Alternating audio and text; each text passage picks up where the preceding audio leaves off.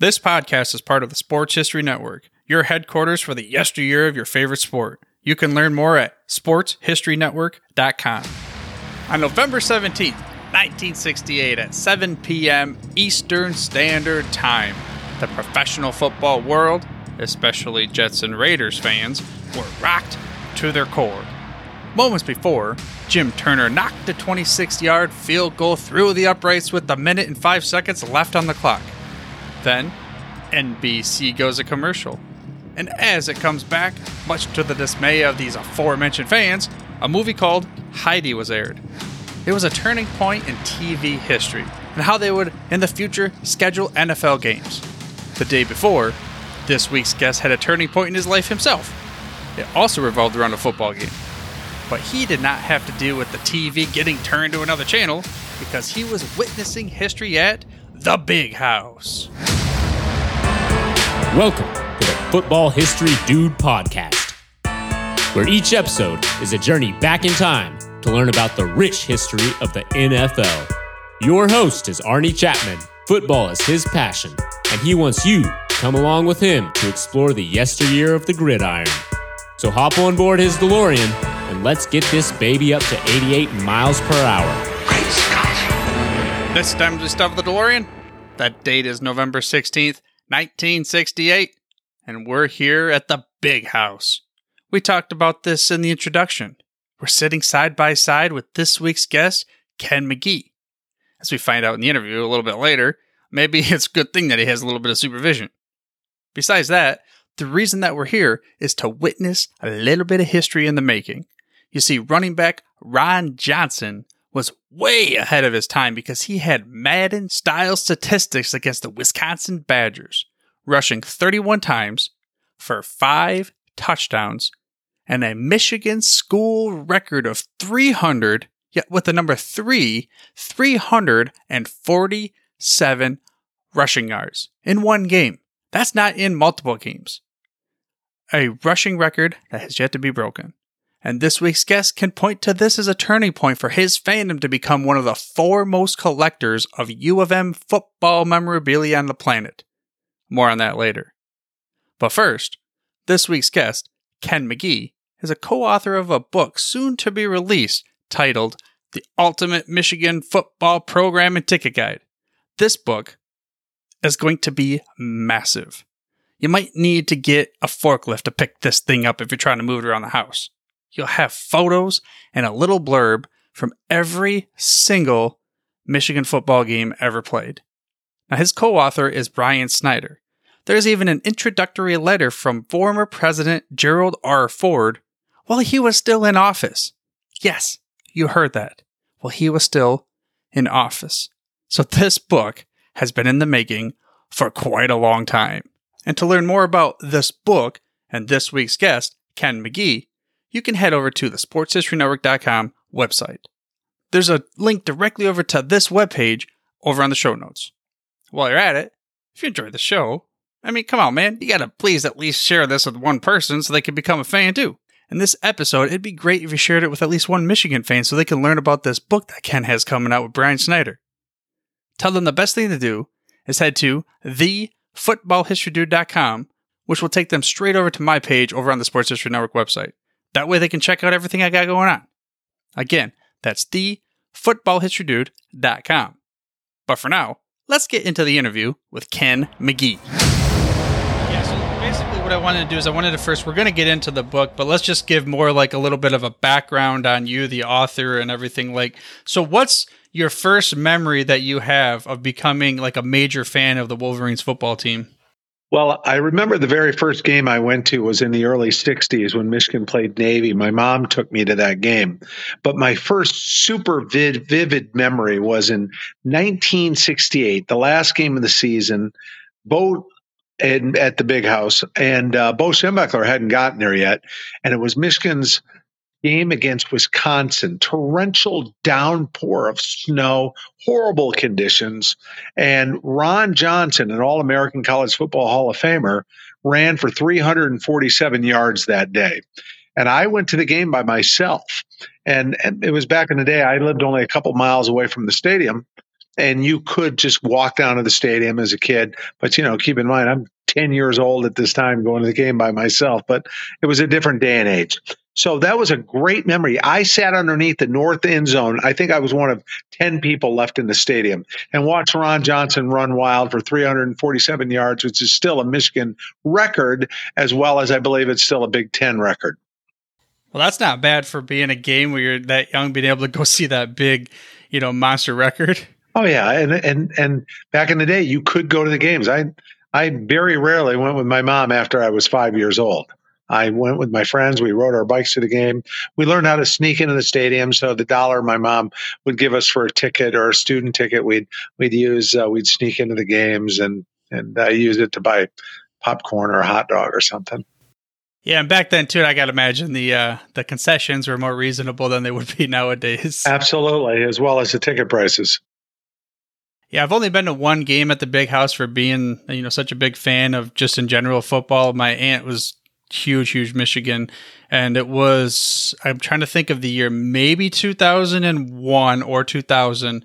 It was against Illinois, and it was like 73-7, or it was something stupid crazy. We were sitting in the student section, at really close, maybe about 10 rows up. It was awesome, in just a different experience, because I had always gone to like Lions games as opposed to going to like a college game. Just like the big wave around it, going back and forth, and just the having the band and everything. It was just a totally different experience. It's an unbelievable experience. I've been to hundreds of games, and I love them. Every game, I just love the festivities, and we do a lot more at the games besides go to the game. I'm also involved with honoring the military veteran of the game at each game. I give a speech to the veteran that's going to be on the field. We present them with what's called a challenge coin, as well as a small little card. It's like an old football card with his pictures from his days in the military. And we honor him and this tailgate picnic and before the game. And then in the third quarter, they have the veteran on the game in the end zone on the north side. And 110,000 people stand up and cheer for the vet. Sometimes they're World War II veterans, Vietnam, Korean War. We've honored one man that was 104 years old. We've honored POWs. We've honored Congressional Medal of Honor recipients. You name it, we've honored them. So that's just one of the other things. Just so many different things that happen at the Big House. So is that honoring the veteran like a local hero, or is it just anybody that might even be an away team? No, what happens is people hear about the military veteran of the game and they apply to the university through the athletic department's website, and the university selects them. So they don't have to be a graduate of Michigan. In reality, they don't even have to be a Michigan fan. But it seems like most of them are. But who knows? Yes, I know that one individual was an Army cadet, as a matter of fact. So there's an Army graduate from West Point. So with that being said, it could be anybody. I think they like to have a more of a Wolverine twist and flavor to the whole thing, but the university selects them, and after that, we take care of them. This nonprofit organization that I belong to. And to give some love, what was that nonprofit organization's name? Veteransofthegame.org. Veterans with an S of the game.org. If you went to it, you'd see a lot of really cool pictures of a lot of people that are basically the greatest generation we've ever had, because the way they fought in World War II is the reason that you and I are speaking in English right now.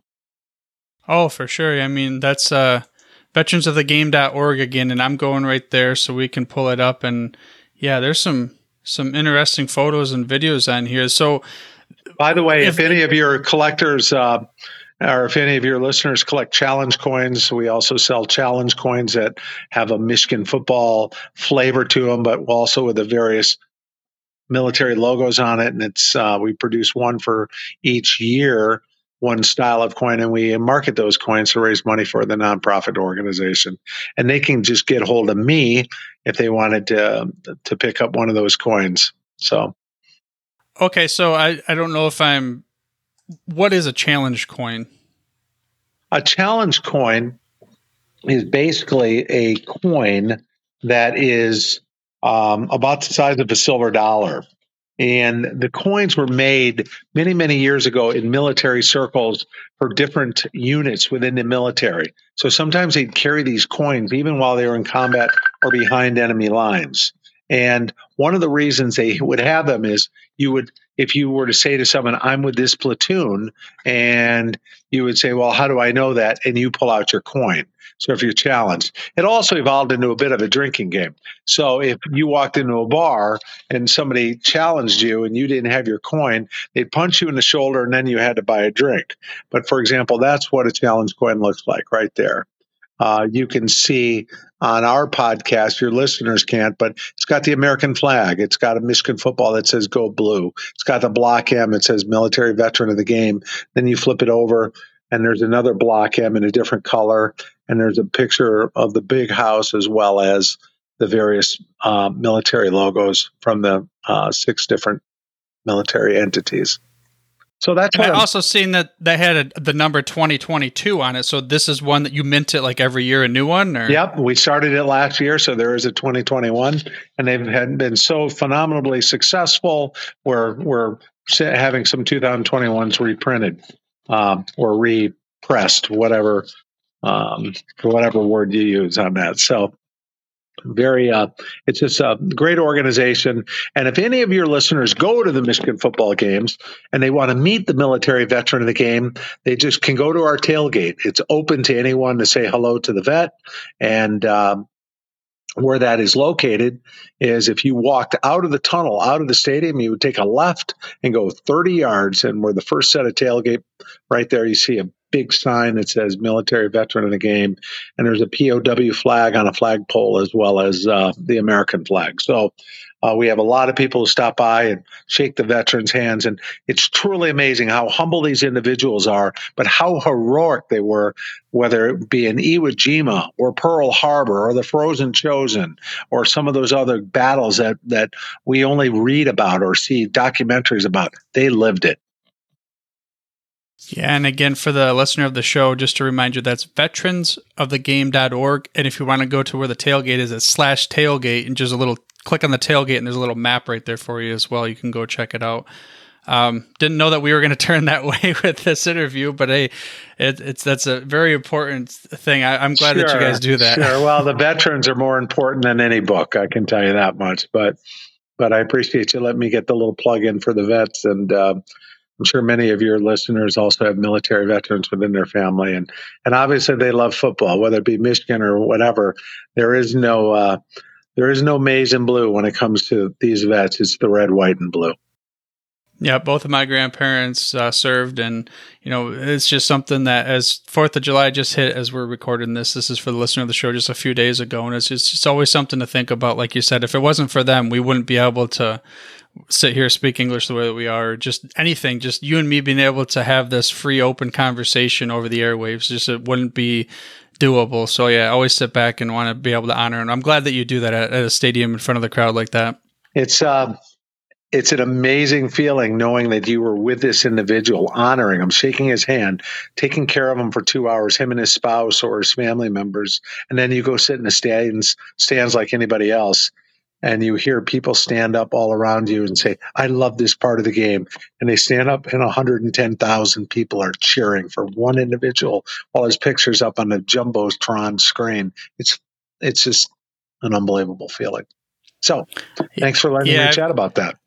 Of course. I've got these how the hair raises and you're like my spine is tingling a little bit just thinking about it, and I can just picture myself and the honor that I want to give to these guys. And speaking of that, there's a legend, and of course it's not the same, but there's a legend in the University of Michigan. A lot of people know this name, Bo Schembechler. And where does that? Let's tie the story in for you and Schembechler family. Like where you told me before, there's a relationship. We got to talk about it. Exactly. Well, when Bo moved Ann Arbor in 1969 and was appointed the head coach of Michigan, he moved down the street from us, and his kids attended Angel Elementary School, which is where I went. So he had 3 sons that he moved to Ann Arbor with. There was Chip, Jeff, and Matt. And Jeff was in my grade. So we played Little League football, Little League baseball, and the Schembechlers, Mrs. Schembechler was like a second mom to me and a few other kids. So barbecues at the Schembechlers and a lot of fun times. So Bo Schembechler was one of my idols, one of my heroes, and one of my mentors. And those are three most important things that man can ever give to a young person, being a hero, a role model, and a mentor. And so my love for Michigan football had already been solidified, but then being able to be friends with the Schembechler family and going over to their house and getting ice cream and things of that nature, it was always fun. I grew up, I became a law enforcement officer. I was a federal agent. Before that, I was a police officer. And after that, I was a chief of police. But when I was a federal agent, I'd go to Bo's house and I'd want to talk football. And he'd want to talk about major arrests that I had made because I was an undercover narcotics agent. So, Mrs. Schembechler would come in and she'd say, "Come on, Kenny, come on, Bo, we got to go." And Bo would say, "Wait, Millie. Wait, Kenny, tell Millie about the story when you commandeered the taxi cab to capture the cocaine dealer." And that's exactly how he would say it. And so I love Bo Schembechler. He's one of the finest men that ever walked the face of the planet.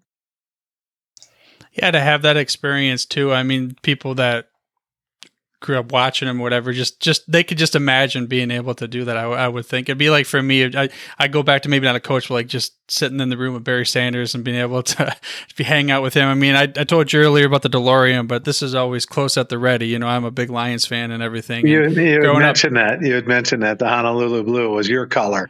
Yeah, absolutely. Well, and then and a few years after they moved to Ann Arbor, eventually they had a son named Shemmy. Mrs. Schembechler and Bo had Bo's only biological son, Shemmy, and he's one of my best friends now. And he wrote the foreword for my first book on Michigan football, which was on the Michigan-Minnesota rivalry, the Little Brown Jug. But Shemmy's a good friend of mine, and whenever he visits Ann Arbor, he stays at my house, and just a great guy himself.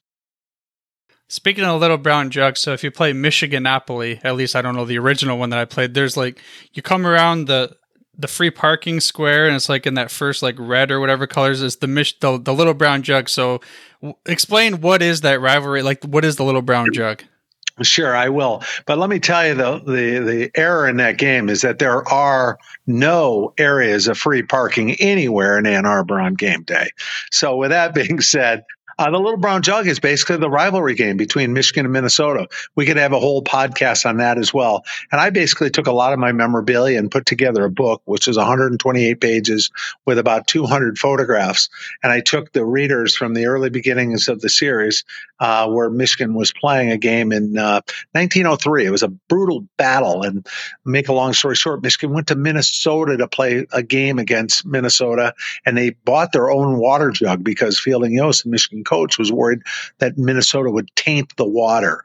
Well, the game ended up being a tie, which was considered a big upset for Minnesota, and Michigan left and moved back home and left the water jug there. Well, the manager of the Minnesota team found Michigan's water jug, 20-cent 5-gallon Red Wing pottery jug, and said, "Hey, look," in his Scandinavian accent, he says, "Joe's forgot his jug."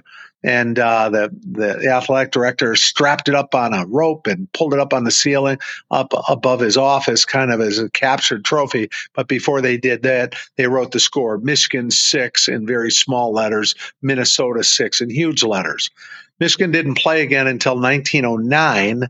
And when Michigan visited Minnesota, the athletic director told his captain, "Go see the Michigan captains and tell them they left this jug here a few years ago, and if they want to play for it, they can win it back." Well, Michigan ended up winning, and that started a rivalry between Michigan and Minnesota. They took the jug back. Over the years, it was painted, and then after a while, the scores were always written on it every year, and the scores are almost filling up the entire jug. But it's basically a clay jug that looks like a huge water jug, which it is.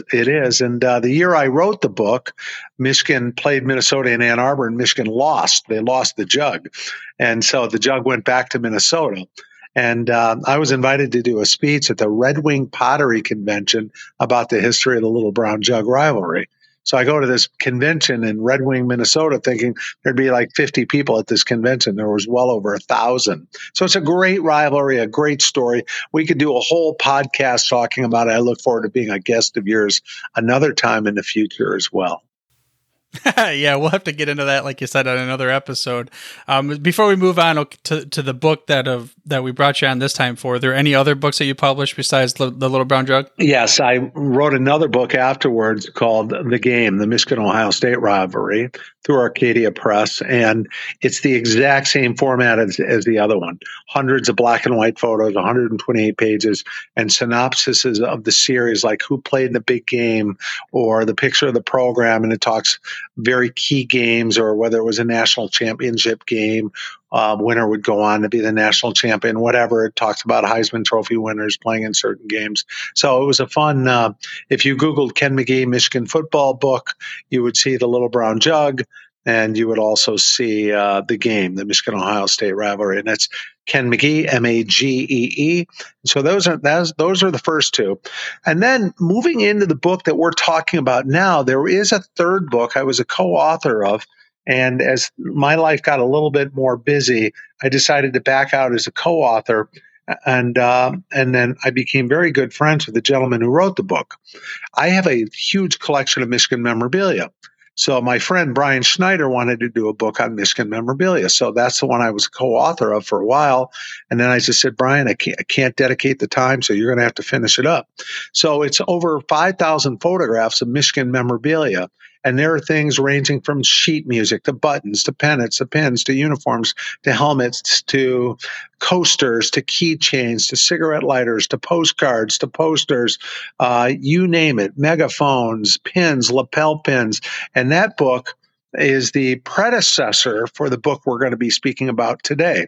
Brian and I affectionately call that Book One. And it's over 500 pages, as I said, with several thousand photographs, all color, hardcover book. And that's what this book is right now. You can see it. Your readers, listeners can't, but you can see the collage on the front showing all sorts of Michigan memorabilia. And this book is also available on the website that we're going to be speaking about when it comes to this book number 2 that Brian and I wrote together. Yeah, let's get into that. So the book number 2 that's going to come out in August, I have it labeled here as the Ultimate Michigan Football Program and Ticket Guide. I mean, that's kind of a bold statement. Why is it the ultimate? Well, I have one of the largest programs and ticket collections in the world.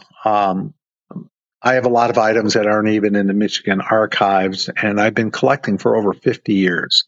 But I also have a huge network of friends that are also collectors.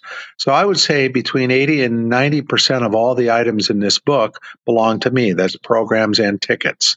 So let's talk about the book. The book is 680 pages with over 2,500 photographs of tickets and programs for every game known to exist where these programs and tickets exist, every game, plus a synopsis of every single Michigan football game. So there's other things too, such as a section on how society and what's going on in the world mirrors itself sometimes onto a football field or into the cover art of a program. And there are other sections such as the evolution of where Michigan played football games and a handful of other subsections as well, or a section on special events like where a game was canceled or delayed because of 9/11 or because of John F. Kennedy being assassinated or because of World War II or because of the Spanish flu breakout, things of that nature. So it's a bold statement because I will say this. In my opinion, there's never been a book ever written not only on college football, but any other sport like this. So you take basketball, hockey, baseball, soccer, you name it, the Olympics. No book has ever been written on this. To the enormity of this project, I came up with this idea about 30 years ago. And if it wasn't for Brian Schneider, the project would have never happened. Brian is very adept at technology, and he put everything together for us to create this book. But I mentioned I have a network of friends. Well, the first set of friends that I have are a gentleman named Jim Parker and Bob Rozek. They are Michigan football historians. One lives in Washington, one lives in Michigan. They don't even know each other, but they spent their lives writing synopsises on Michigan football games. So they gave me their synopsises, and Brian and I put them together and created something from all of their research that they had done for decades. That's the first network of friends. The second network of friends is we wanted this book to be as complete as possible. So we contacted hundreds of collectors, and anybody that gave us a ticket to put in the book is mentioned in the credits. But say, for example, I had a stub, say, from the 1934 Michigan Georgia Tech game or something like that. If a friend of mine or another collector had a full ticket, we would put the full ticket within. So I collect full tickets, but I don't have them all, but I've got thousands of tickets, but the various collectors were able to lend us the images of their larger tickets. Then we went to the libraries, the third part of the networking, and that is the Bentley Historical Library. We went through their archives. So we got a lot of programs and tickets from the 1800s and the early 1900s that aren't in anybody's collection. I personally have the oldest program known to exist. It's the 5th game Michigan ever played against Yale. Michigan played Yale in 1881, and you can see that is basically a scorecard, and it's about the size of a postcard, and it's got some great English. The way they wrote the letters in this old English style is pretty neat. So we take the collection of other collectors, combining them with my collection. We take the write-ups from Bob Rozek and Jim Parker, and then we take the research to the museums, and then we take the various schools that I've worked with. I've been to Minnesota. We take their museums and their libraries, and then the network of collectors, where there's a huge network of Big Ten collectors and other school collectors, Notre Dame, Purdue, Iowa, Ohio State, Michigan State, Minnesota, various collectors from various schools all participate in this project, and they're all listed in there. So when I came up with the idea 30 years ago, I was a federal agent. I was working overseas, and I met the chief of the Secret Service that had a contact in his brother, who was the head of President Gerald Ford's protection detail. So I contacted the president through the Secret Service and communicated with the president, told him I wanted to write a book on the history of Michigan football programs, and I asked him if he would write me a letter of endorsement. And so President Ford, over 25 years ago, wrote the introductory letter for my book. And that's all explained in the book as well, as showing the introductory letter on presidential stationery. And it's explained in the book as to how 25 years later this book comes out, and there's a letter from President Ford, who's been gone for almost 2 decades. So the ultimate, absolutely. Again, I will reiterate, I don't believe a book like this has ever been done. And I've searched bookstores for years looking at old antique books and things of that nature. So is it a big statement? Yes. Is it as big as a big house? Probably not quite that big, but it's a pretty bold statement, but I think we can back it up.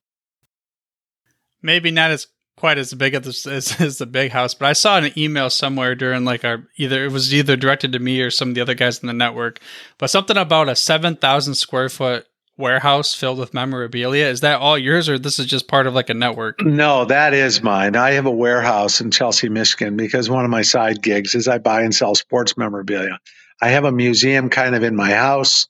My lower level of the home is basically a 2,000 square foot museum of tons of Michigan memorabilia dating back to the 1800s. And then a lot of my leftovers and a lot of the other things that I decided not to present on the walls or duplicates or whatever are placed in the warehouse. And there's all sorts of great memorabilia in the warehouse. And people come and visit me from all over the country, and they just kind of go through boxes and see some of the things on the wall. It's a lot of fun. I've met a lot of people that way, and all of them with a similar passion for Michigan, as well as some other teams as well. Okay, so then now I'm going to throw a curveball. So take me back to the moment where somebody, don't have to mention names or anything, but they were in this warehouse and they basically broke down and cried or had a memory or something like that because they remembered a particular event. Well, that happens more than than you would think. And basically, usually what happens is when they want to find old Michigan yearbooks, and it's a husband and wife, and normally it's the woman's dad who might have played in the band or was a student in the 40s or 30s. And I've got yearbooks back to the 1800s, and they open this yearbook and it's got this misty smell of age, and like you're in an old library or something, but in reality you're just in an old warehouse. And they pull this book out, and the pages say, this book hasn't been opened in 50, 60, 70 years. And there he is, Norm Johnson, class of 1934, and member of the band or whatever the case may be. And so those are very great memories. And then there's always the memory of the guy who gets the present from his wife or vice versa, where they want the very first football game ever played when they were born. So if they were born, say, for example, August 2nd of 1968, we find the very first game in September from 68, and that was the very first game that they were played. And then there's the rare entities where a game was played on somebody's birthday, and then there's also a lot of fun when people come and visit the warehouse and just go through things and they find the very first game they ever went to.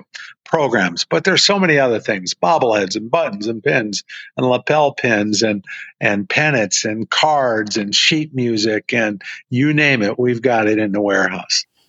So is this a warehouse that's just anything U of M or other schools too? It's a great question. And what happens is, when you buy and sell sports memorabilia, you get contacted by people and you buy out estates. So sometimes to get one item that you might want for your own personal museum, you might have to buy the whole kit and caboodle and bring a couple of pickup trucks to load everything up. And that happens quite frequently.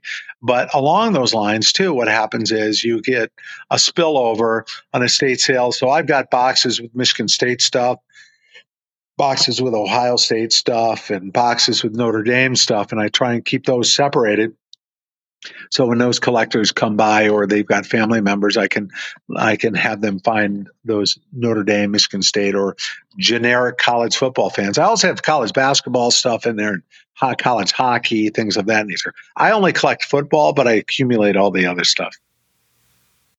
Yeah, that I can only pick. One day I'm gonna have to come visit. It sounds like, I mean, you're not that far from me, so just to see all these different things that sounds like. Were you ever your experience as a DEA agent tracking down the cartel? Did you use any of those skills tracking down some of the particular memorabilia you wanted to get? It's interesting that you mentioned that. I would say yes. Tenacity, number one. Number two is locating people. You might hear somebody like, hey, there's this guy named Hunter. He lives in California, and he's got a Rose Bowl program from 1902. So you do your research and you start tracking these individuals down. So I was very proficient at tracking fugitives, and I would utilize the same technique in trying to find various collectors. So in answer to your question, yes. And when I was in interesting stories, when I was in South America, this is before we had a lot of eBay and things of that nature, I subscribed to Sports Collectors Digest. It would be mailed to me down at the American Embassy. And so I'd be calling from overseas to, say, for example, Heritage Auctions or Master Auctions or one of these Leland's auction houses, placing my bids from a foreign number and things of that nature. They got to know me, but it was quite interesting. So being a federal agent also allowed me the opportunity. As I traveled the world, I also traveled the United States. And so on the days when I wasn't working, or it's in a weekend, or I'm on temporary assignment somewhere, I might go visit a local antique store and I would give them my card. And what I did was I took a postcard. I made a postcard out of an old Michigan football program. So this, you can see, is the 1927 Michigan Navy program with a beautiful image of blue and yellow with a kicker on the front. And it was the first year Michigan played at Michigan Stadium as well. And on the back, I wrote, Michigan football collectors seeking items. And I never put an address. I never printed it on the back, because what I did was every time I had a new assignment where I moved someplace, I would I'd get a rubber stamp made, and I'd just stamp my address right on the back. As you can see, I'm still doing that. I just stamp the address on the back. So I hand these cards out, and you reach the pinnacle of collecting, and maybe you've gone a little bit too far. And when you go to a sports show in the middle of Texas, and you go walking around looking at the various tables, and you see this one table with some um, basic paper items in a box for sale, and you find your postcard that you created for sale in a box for $1 or $2 or $3 or whatever as as a as a vintage postcard, so to speak. So it either means it's super cool or it's getting super old, or both. That actually leads me into something that there's this future technology, and I'm not sure how much familiarity you have with the blockchain and NFTs and all these types of things. I know about the NFTs. My daughter called me once and said, "Do you think I should buy a Tom Brady NFT?"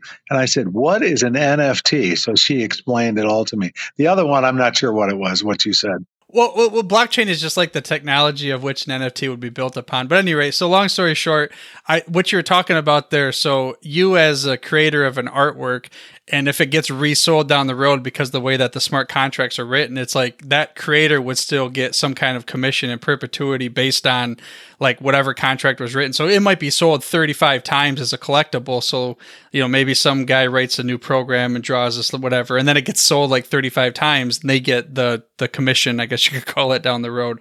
But I just made me think of that. And that's where a lot of these, like you have a warehouse where now eBay's having this, they have like a secure warehouse where people can sell these memorabilia based on the blockchain, but they never actually get it until they want to turn that token in and then get the physical. But they might sell it to 5 different people before they actually get that physical product. I'll have to refresh my daughter's memory and see how her Tom Brady NFT is going. I personally would rather have the item right in my hot little hands, such as this 1898 Michigan versus Chicago ticket stub. One of the oldest ticket stubs known to exist and one of the most historic games in the history of Michigan football. It was after that game that where this ticket only cost $2 to get into the game in 1898 on Thanksgiving Day, and Michigan defeated mighty Chicago. And from that point, there was a gentleman, a young student named Louis Elbel, who took the train ride back, and it was such a great victory for Michigan. He was writing some notes, and he decided to write a little song about the game that became known as The Victors. And that was the game Hail to the Victors was written for. So, but my point is, I'd rather have that item than an NFT. Oh, no doubt. I mean, again, that's going to be, just getting sidetracked here, but it's going to be both, I think. It's not going to be or. It's going to be an and type of thing in the future. So take me back to that 1898 on this DeLorean. Sure. You're sitting in I'm guessing it's a boxcar train that this guy is in on the way back home because they didn't have the vehicle back then. So you're sitting there on the wall being able to write it, and just what's going through your head as you know now what that song will become? Oh my gosh. Can you imagine if he knew what that song became? But John Philip Sousa, a handful of years later, was in Ann Arbor and played that song at one of the auditoriums in Ann Arbor. He was asked to play that song. So I think that kind of put it on the map as well. But it just basically became one of the most famous fight songs in the history of Michigan football, all because Michigan won this game in Chicago, and this kid wrote a little ditty on his way back. Yeah, it's one of those things where, I mean, even now there's my high school, I don't know, I think I told you before it was Frankenmuth, but that, like, they always play, like, almost all schools in Michigan, like, they have a little song, like, with that somehow involved, as far as like, like and then even like the whole Go Blue type thing, it's, Go Muth and all that. So it's just thinking about it, going back to my old school days there. Old school days, now you get a mission, you could be Liam Neeson if you want, considering your back history, but you have to leave right now and you're bolting to go. You can pick one of those items in all of your warehouse and you're going to go with only one item. What item you taking? When it comes to tickets and programs, the ticket I just showed you, and the program would be the 1881 Yale. And there was a time that I owned another program that I would have taken very quickly, and that was the 1902 Rose Bowl program. That was this. It looks just like this. what we did with these 1902 Rose Bowl program, where Michigan traveled to Pasadena to play in the very first Rose Bowl, and Michigan defeated Stanford 49-0. This program is extremely rare, extremely expensive, and it's about 40 pages. I worked with the university, and we put it on a high digital scanner, and I made replicas of it. We noted that it's a limited edition reproduction, and we market these as well. And you might say, well, where's the original? Well, I had a daughter who was in college and at DePaul University in Chicago, and somebody made me an offer for the program, which helped pay for at least a year's worth of college. And so I sold it. And that's very rare for me to do. But I guess piece of paper in my basement versus my daughter's college diploma, I think I probably have my priorities somewhat in the right place. And I'm very proud of her now. She graduated and did a great job. But that program is now in the hands of somebody else. And I don't even know whose, because a dealer brokered the deal. So those are pretty much the three paper items. There's some other items like a button from the 1902 Rose Bowl program game. There's a handful of other things, but yeah, there's so much, and I get that asked that question frequently, and that's pretty much the standard response.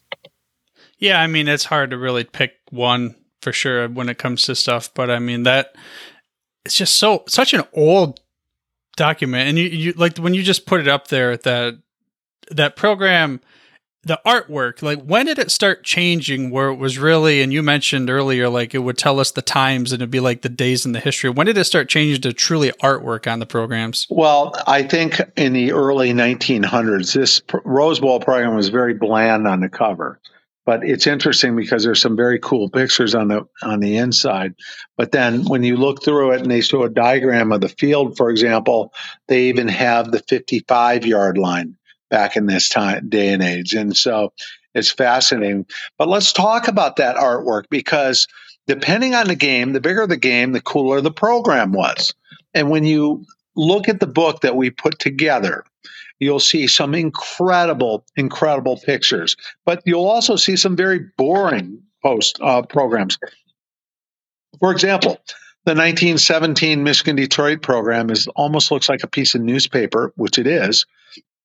It's got a picture of Fielding Yost there, and it's just some bland print. There's some other programs that might be just a colorful cover with the words of who's playing in the game, and that's it, maybe even the date. But then big games. And back in the day, the big games were against Chicago and Pennsylvania and some of the teams on the East Coast as well. So, for example, this program is a 1907 Michigan Pennsylvania program. Look at the artwork on that, the picture of the player's uniform. And for your listeners, it's basically he's wearing an old football sweater with the block M, and he's got a full head of hair and these bamboo pants that protect the thighs. And it's just an awesome piece of artwork. You take a look at something like that.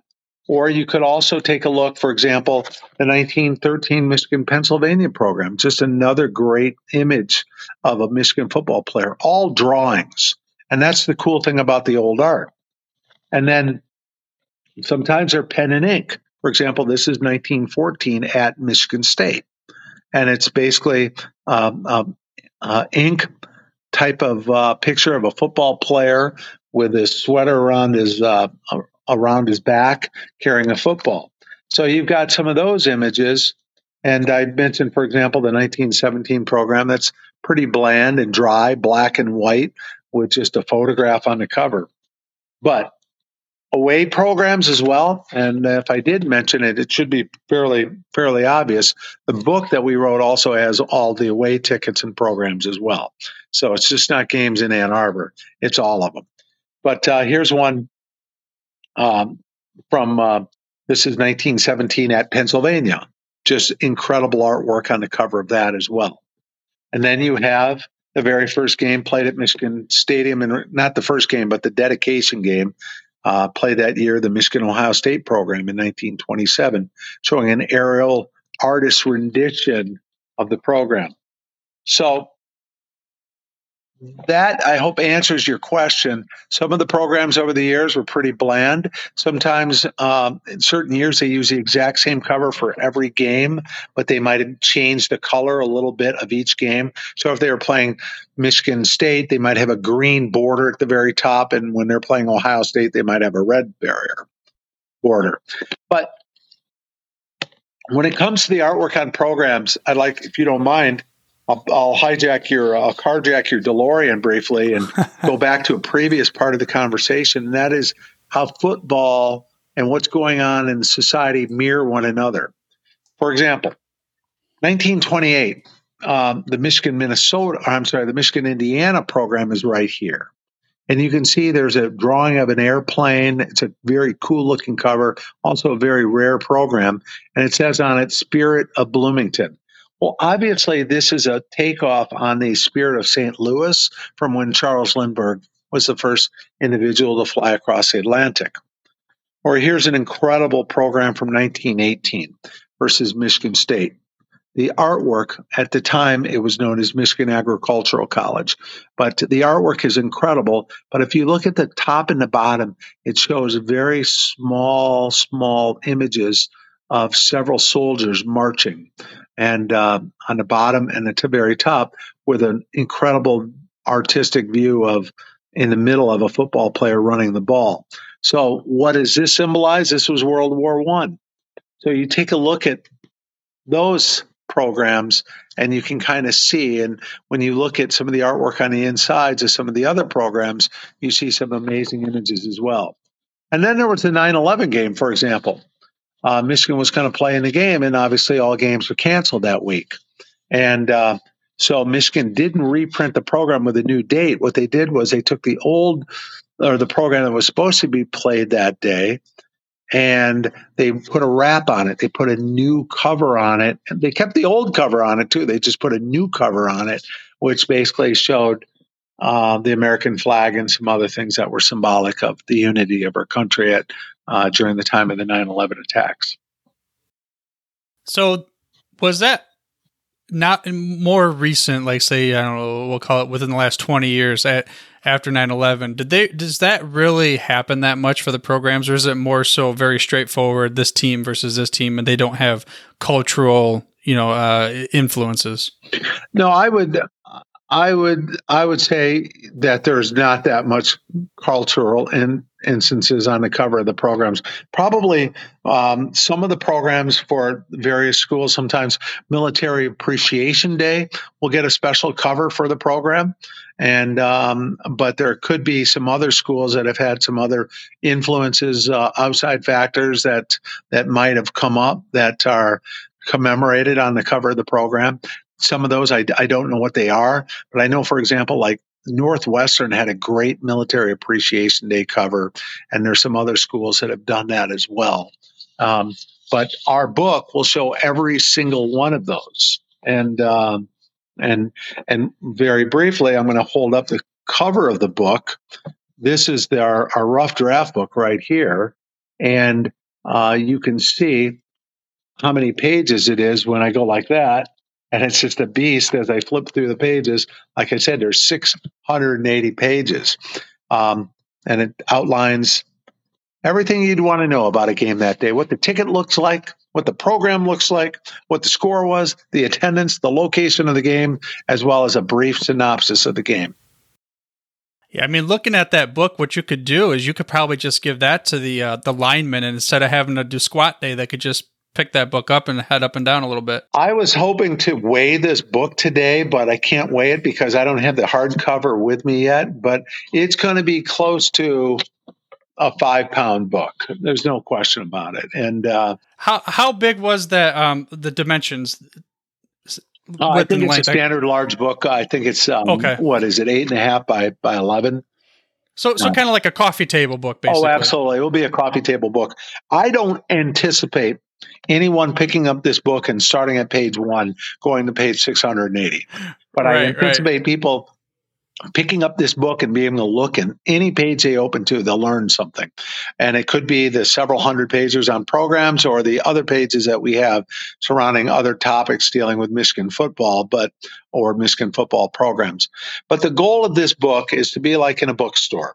And a guy walks up to the books and he sees this and he says to his wife, "Honey, remember that very first game we went to? Remember that game, Michigan, Ohio State, and Billy Taylor scored that touchdown and everybody yells, touchdown Billy Taylor now as Bo beat Woody in 1971. Remember that? We went to that game." And they open the book and they go to 1971 and they say, "Oh, there it is right here.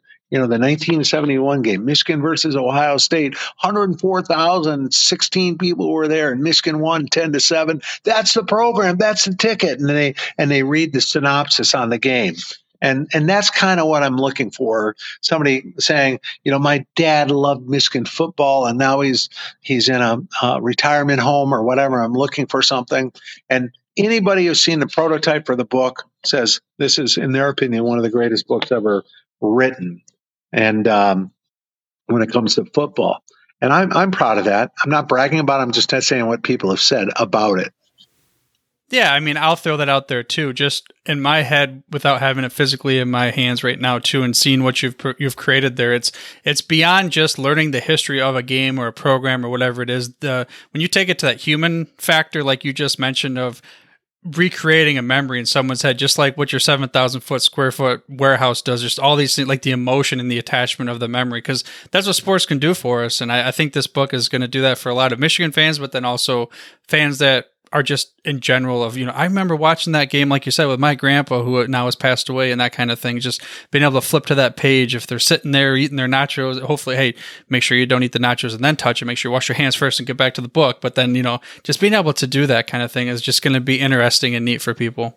Well, and I've had a lot of success, too, in regards to former Michigan players who are interested in, for example, today the captain of the 1979 Michigan football team ordered a copy of the book. And I made sure that he knew that his picture was in the book because he was on the cover of the 1979 Michigan Indiana program.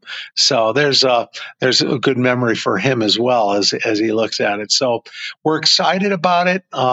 We've got on the back of the book, it's endorsed by Rick Leach, Michigan All-American, and who was one of the most prolific quarterbacks in the history of Michigan football and one of the greatest athletes the University of Michigan has ever seen. And as he was also an All-American in baseball.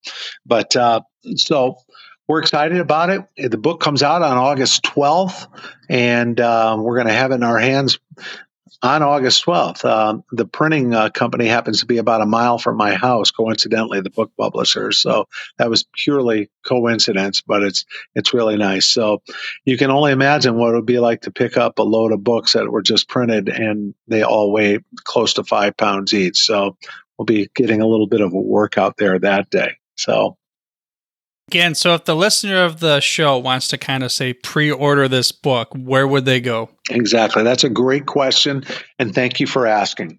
Well, earlier I might have provided my phone number, but for anybody interested in bulk purchases, for example, they want to buy 5 or 6, we do give a discount, and they could contact me on my cell phone at area code 503-781-3174. I live in Michigan. It's an Oregon cell phone, but I live in Michigan. Area code 503-781-3174. So now, if you want to go online and order it, we're doing a publication special right now. If you order it before August 12th, we're trying to get as many pre-orders as possible. The following happens. If you enter the code GOBLUE, you get $10 off.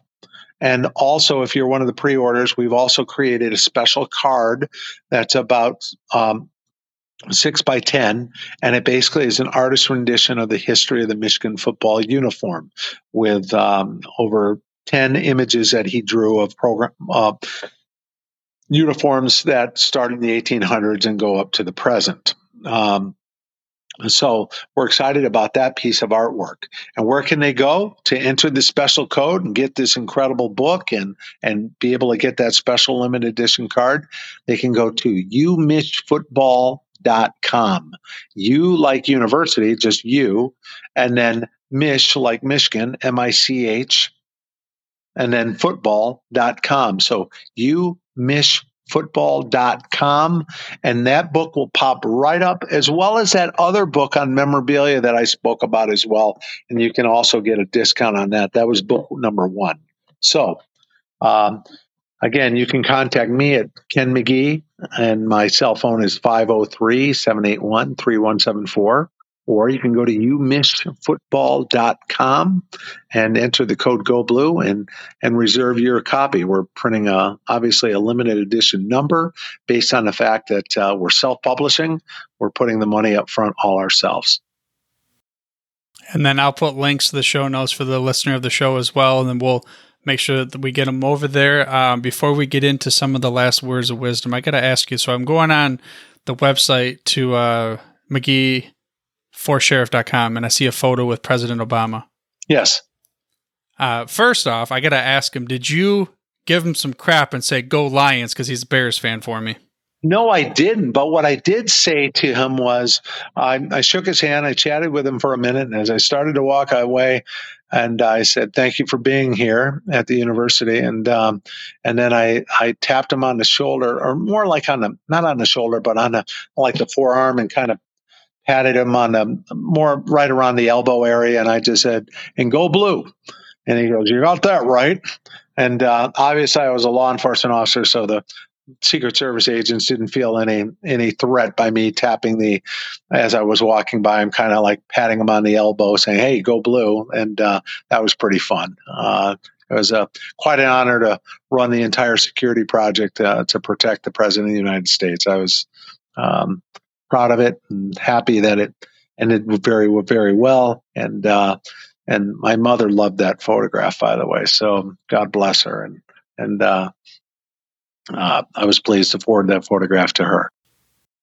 Yeah, that's something that would have been a once-in-a-lifetime type of thing, too. And I've always liked President Obama. So besides that, I just want to get with you the last words of wisdom for the listener of the show. But I want to tell you, like, through the lens of creating this book and the journey that it took you on, as well as your fandom for University of Michigan and memorabilia, like, what's the last words of wisdom you want to give to the listener of the show? When it comes to collecting, in my opinion, focus on one small area as opposed to a huge area. So, for example, somebody says, I collect Michigan memorabilia. That can be huge. You could have hockey, basketball, baseball, swimming, Olympic athletes, retired athletes, former athletes, high school athletes, you name it. It could be huge. So my words of wisdom, isolate and really focus in one area. And then once you've mastered that area, kind of move out into other areas. My area is Michigan football, specialization in programs and tickets, but I also have thousands of buttons and programs and things of that nature as well. So, and as we age, we realize that these things aren't nearly as important as there are other things in life. So just remember, you may own them, but you only own them for a while. You're really, if you think about it, a curator. And these items eventually will go to somebody else, whether you give them to somebody else or some of your relatives give them to somebody else. So take good care of them, enjoy them, share them. And I will say this. One of the other things, my advice is share your collections with people. Don't hoard, don't hide them in boxes, and don't invite people over to your house. Share the love and the things that you've collected, because you'll meet a lot of incredible people that way. And I can honestly say I've met a lot of very interesting people and cultivated and developed a lot of great friendships. So that's my words of wisdom. There you go. Just remember that you're often more of a curator than the owner of a piece of memorabilia. And you're the temporary holder, mind you, of this precious artifact. So take care of it and even share it with others so that all can get the memory and joys of the games that we know and love. With that, I hope that you enjoyed this episode, and if you did, well, then you gotta do me a favor and leave an honest review over on your podcast app of choice. Well, I guess if you didn't enjoy it, you can leave that too so I can get better, right? Also, if you're not subscribed or following this podcast, then what the heck are you waiting for? It's free. It's easy. All you gotta do is mash that button. But for now, dude, I'm through if you're through. Thank you for listening to this episode of the Football History Dude. To make sure you're the first to get the next episode, please subscribe on your podcast player of choice and head on over to thefootballhistorydude.com for the show notes and more information on the history of the NFL. And remember, dudes, where we're going, we don't need roads.